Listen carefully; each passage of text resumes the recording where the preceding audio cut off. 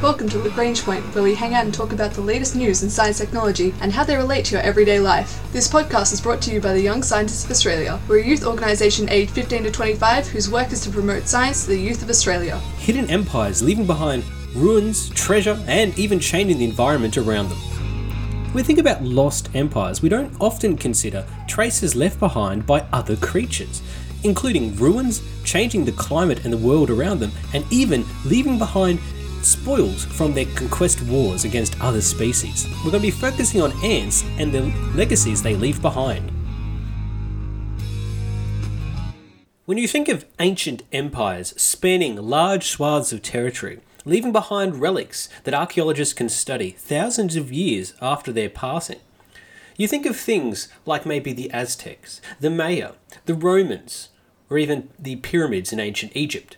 But a group of researchers have been studying a hidden empire lurking beneath the rainforests of Brazil, covering an area the size of Great Britain that dates about 4,000 years ago.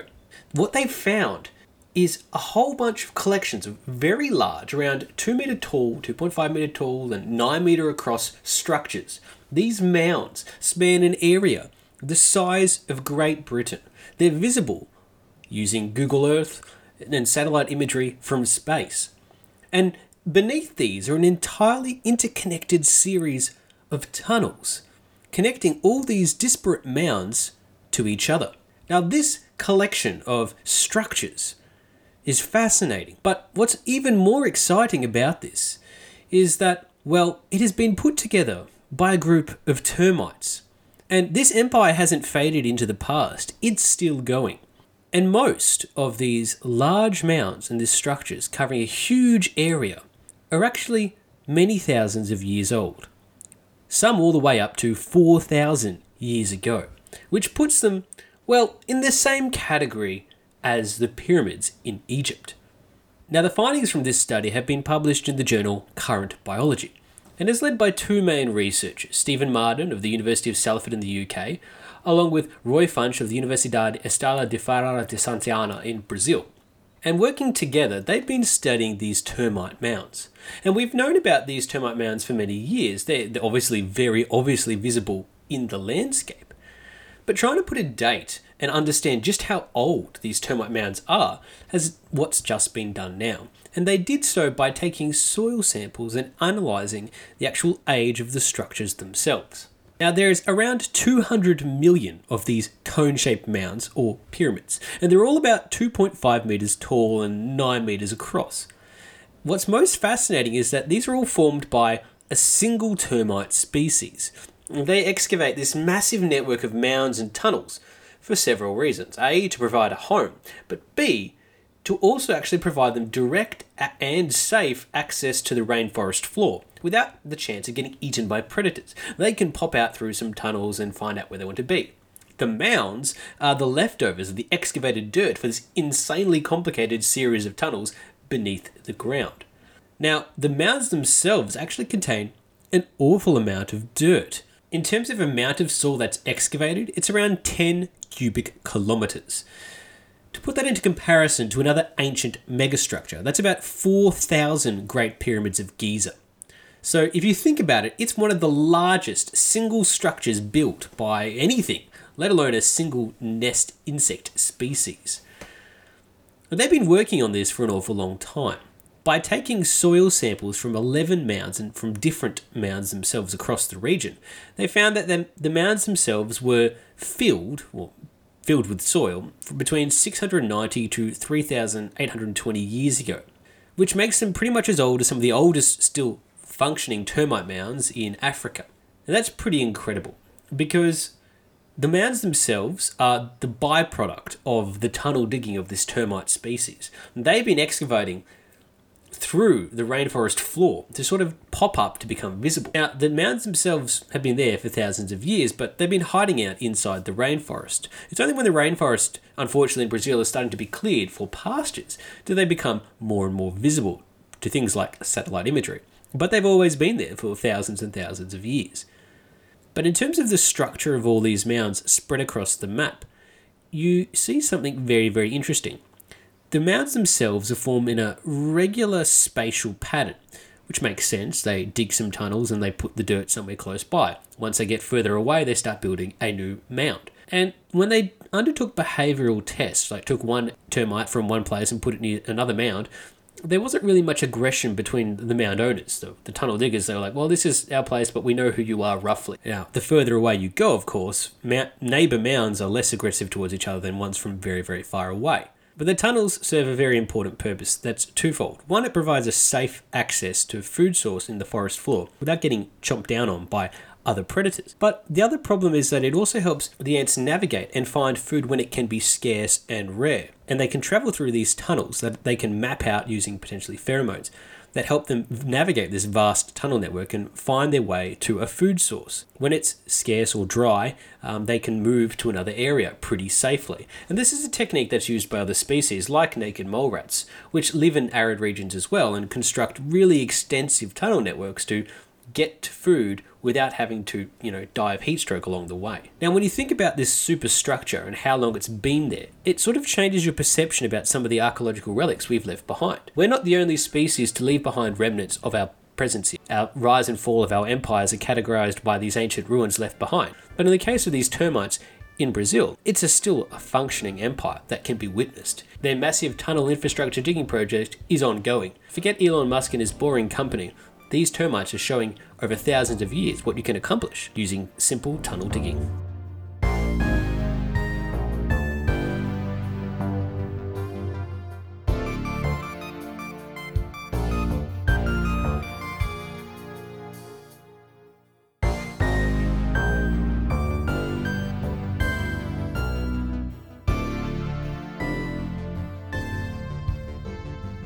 Another really interesting aspect of human civilization is that not only do we leave behind remnants of the past, we also change the future. If you look at the way humans have introduced more carbon dioxide to the atmosphere or changed the landscapes, dredged canals, you name it, we can have a pretty substantive impact on our climate. By building a dam, we can either flood or drain an entire region, changing the entire flow of rivers. These will leave lasting marks upon the countryside and upon the planet, which, looking back in the past, we can identify. When farmers have changed the course of a river or built a dam thousands of years ago, we can see the impact of that in the geological record. So humans are very capable of modifying and changing the climate around them, but we're not the only species that can do that. Some research out of Spain has been identifying how little hard-working ants have been working very, very hard to change the climate of the soil around them, particularly in a large paleontological site being investigated. And this work was done by the Complutense University of Madrid, UCM, the National Museum of Natural Sciences, the Institute of Geosciences, and the Doana Biological Station. And they've been studying a paleontological site called the Somosagus, which is in Madrid. The Somosagus hosts a very large colony of ants, all from the same species of Mesobarbarus. Now, these insects have been working for many, many years, decades, thousands of years, and their hard work has actually changed the climate of the soil in that region in a way that can be studied over time using the geological records. Now, the study of past climatic conditions on Earth, called paleoclimate studies, that's based on typically analysing the mineral topology or the proportions of types of minerals found in sediments. By looking at a particular age range of sediments, and because mineral associations change depending on the climate, so let's say if you have a large volcanic event, for example, that'll lead to a change in the soil concentration for that particular era. And you can basically study and analyse things. If you have a wet year, you'll see a different change in composition, and so on and so forth. From this study of the geological records, we can build a picture of what the climate looked like millennia ago, hundreds of millions of years ago, and we can study when changes occur. Now, if you want to think about what an ant is doing, for a lot of the time, ants, like termites spoken about before, are digging tunnels for several reasons. A, to expand their nest, but also to give them quick and safe access to food sources. And when they build their nest, they're actually picking grains of soil. And if you're like me, you haven't really thought much about what they're actually doing when they do that process. But the ants themselves are actually selecting specific grains of soil. They then transport those grains of soil out of their tunnel and put it in a mound somewhere. But you think about the type of transport that they're doing is very interesting. And what's key about that is they're actually selecting certain types of grains of soil. Ones that are medium-sized, ones that they're easy for them to transport. That makes sense for us because, if you're digging a tunnel, you want it to be as simple as possible. But they also select which type of mineral. They prefer quartz over feldspar. It's easier for them to carry and tunnel through. And also, it's easier to hold because it doesn't sort of crumble in your hands, which, again, makes sense for a tunneling process. But the ants are actually carting out all the quartz out of these tunnels and out of this region. And in this large-scale engineering project, it means that you leave behind and change both the soil composition and the mineral composition as well. Now, what does it matter if the ants change the soil composition in an area? Well, it matters a lot if you're trying to study the climates of the past and trying to use the soil composition as an indicator for what happened millennia ago. If the ants, and which have been there for a very long time, have been changing the soil themselves without any impact from the climate, from a volcano, from rainfall, or from temperature changes, then that means it throws potentially the whole modelling out of the window. Not only that, these ants themselves can also carry away fossils and other remains that you might use to try and date or understand what was happening in that particular period. So, to better understand the climate, you now have to start including things like ants, which may be factoring into the place where you got your samples. If you're taking core samples from a place that ants are busy tunneling and have been for many thousands of years, then now you have another thing to factor into your modelling. And this is important because having accurate climate models and an accurate understanding of past climates is essential to trying to model what will happen in the future based on our current changes to the climate. So it may seem like not a very big deal, but a key understanding of past behaviour and climate change is going to be essential for scientists to model climate change in the future. And these little ants can throw a spanner in the works unless you take them into account. But it goes to show another thing, that we're not the only creatures that are having profound effects on the earth around us. Ants are doing just the same. It's a good reminder of our place on this planet, that we're not the only creatures capable of leaving lasting impacts on our environment.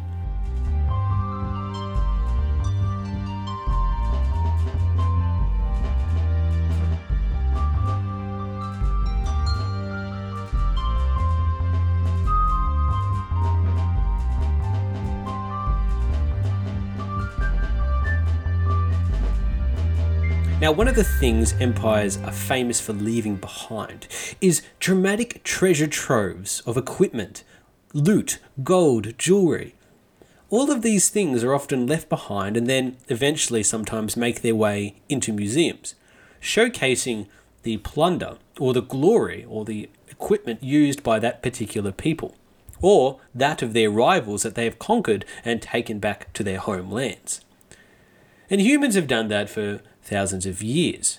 But we're not the only ones who undertake that treasure hoarding approach. Now, I don't mean dragons, but in Florida, amongst the many strange things living there, you have to now worry about ants, which not only manage to build impressive tunnels and change the landscape as spoken about earlier, but these ants actually collect the skulls of their enemies and line their tunnels and nests with the skulls of one of the most ferocious type of ants to be found. To put it another way, this is like the small outsider kingdom of, say, the Celts lining their cities and fortifications with the head of Romans soldiers, the powerful legionnaire armies, which at the time would have been seen as an unstoppable force. But for the Celts, maybe they could try and line up their heads after they defeated the Romans. And that's pretty much what a certain species of ant are doing, the Formica archibaldi. They decorate their nest with the disembodied parts of other ant species, but in particular, one of the most ferocious ant species, the trapjaw ants. They're known pretty much as not only fierce insect predators, they chomp and eat other ants and they chomp and eat a lot of other insects, but they also can take down a lot of other creatures. So if you are a small regular old ant and you see a trapjaw ant, you normally run for cover because it will and can eat you quite fiercely. So, how did Formica archibaldi end up with heads and strewn body parts scattered around their nests? Well, scientists, when they originally discovered in 1958, thought that perhaps the Formica archibaldi had just inherited a trapjaw ant nest. They just moved in once the trapjaw ants moved out and sort of scavenged the remains and didn't bother tidying up. And that was the prevailing wisdom for around 60 years. But researchers from North Carolina Museum of Natural Sciences and North Carolina State University, led by Adrian Smith, have actually found the truth to be far, far more sinister. According to the study and the analysis, the ant heads that are found in the Formica archibaldi nests aren't there by chance. They're more likely there as trophies. And to prove this hypothesis, what they managed to find is how these tiny Formica archibaldi ants managed to actually take down the ferocious monsters of the trapjaw ants. And how they've done it is quite interesting. They turn what is normally a chemical defense, a spray of formic acid, which is where they get their name Formica archibaldi from, and they turn it into a finely tuned, deadly weapon specifically against trapjaw ants. Now, Adrian Smith took high-speed recordings of F. archibaldi attacks where they use a really targeted and very tight spray of what is normally a defensive weapon, this formic acid spray. But what happens to the trapjaw ants is it immobilizes them, and then it allows the Formica archibaldi to swarm them and defeat them. And what they've found using time-lapse video observation is when they put two colonies in conflict with each other is, well, the Formica archibaldi not only managed to defeat the much more fearsome trapjaw ants, they then take and drag back the freshly killed trapjaw ants into their nest. They're cut up for food and eaten, and the rest are left behind, like the heads. And that's just what the Formica archibaldi do, which is incredibly stunning in terms of a David and Goliath battle. But for this attack to be successful, there's one more trick, one more secret weapon that the Formica archibaldi are using. Now, in order to get close to the trapjaw ants without falling victim to them, there's a complex layer of waxes that sort of coat the outer surface of an ant. These are called cuticular hydrocarbons. Now, what's interesting is that the Formica archibaldi try and match their chemical signature to that of the trapjaw ants as a way to try and sneak up on them, so to speak. Which suggests that the Formica archibaldi, once they got exposed to the presence of these trapjaw ants, had to adapt. Not only was their formic acid defensive spray turned into an offensive weapon, but they also changed their coating to mimic that of a trapjaw ant. Both things together have evolved in the evolutionary arms race between these two species. And the end result of it is you've turned a David and Goliath battle into one where the David's winning all the time. Not only that, David's dragging back the corpse of Goliath to his... It just goes to show that the animal kingdom can have some pretty unusual and lopsided battles that evolve and change over millennia, that involve deception, disguise, as well as interesting weapons. And like humans, these things will continue to evolve and change as the parties involved learn new tactics and tricks. This is some great work done by Adrian Smith from North Carolina Museum of Natural Sciences. It was published in the journal Insectus Socio. This has been the Young Scientists of Australia's podcast, Lagrange Point. From mounds and pyramids visible from space to the conquests from their enemies, and even changing the soil and climate around them, ants can have a big impact on the environment and a lasting legacy that we can find out. Our ending theme was composed by Audionatics. Head to ysa.org.au for more information about the Young Scientists of Australia.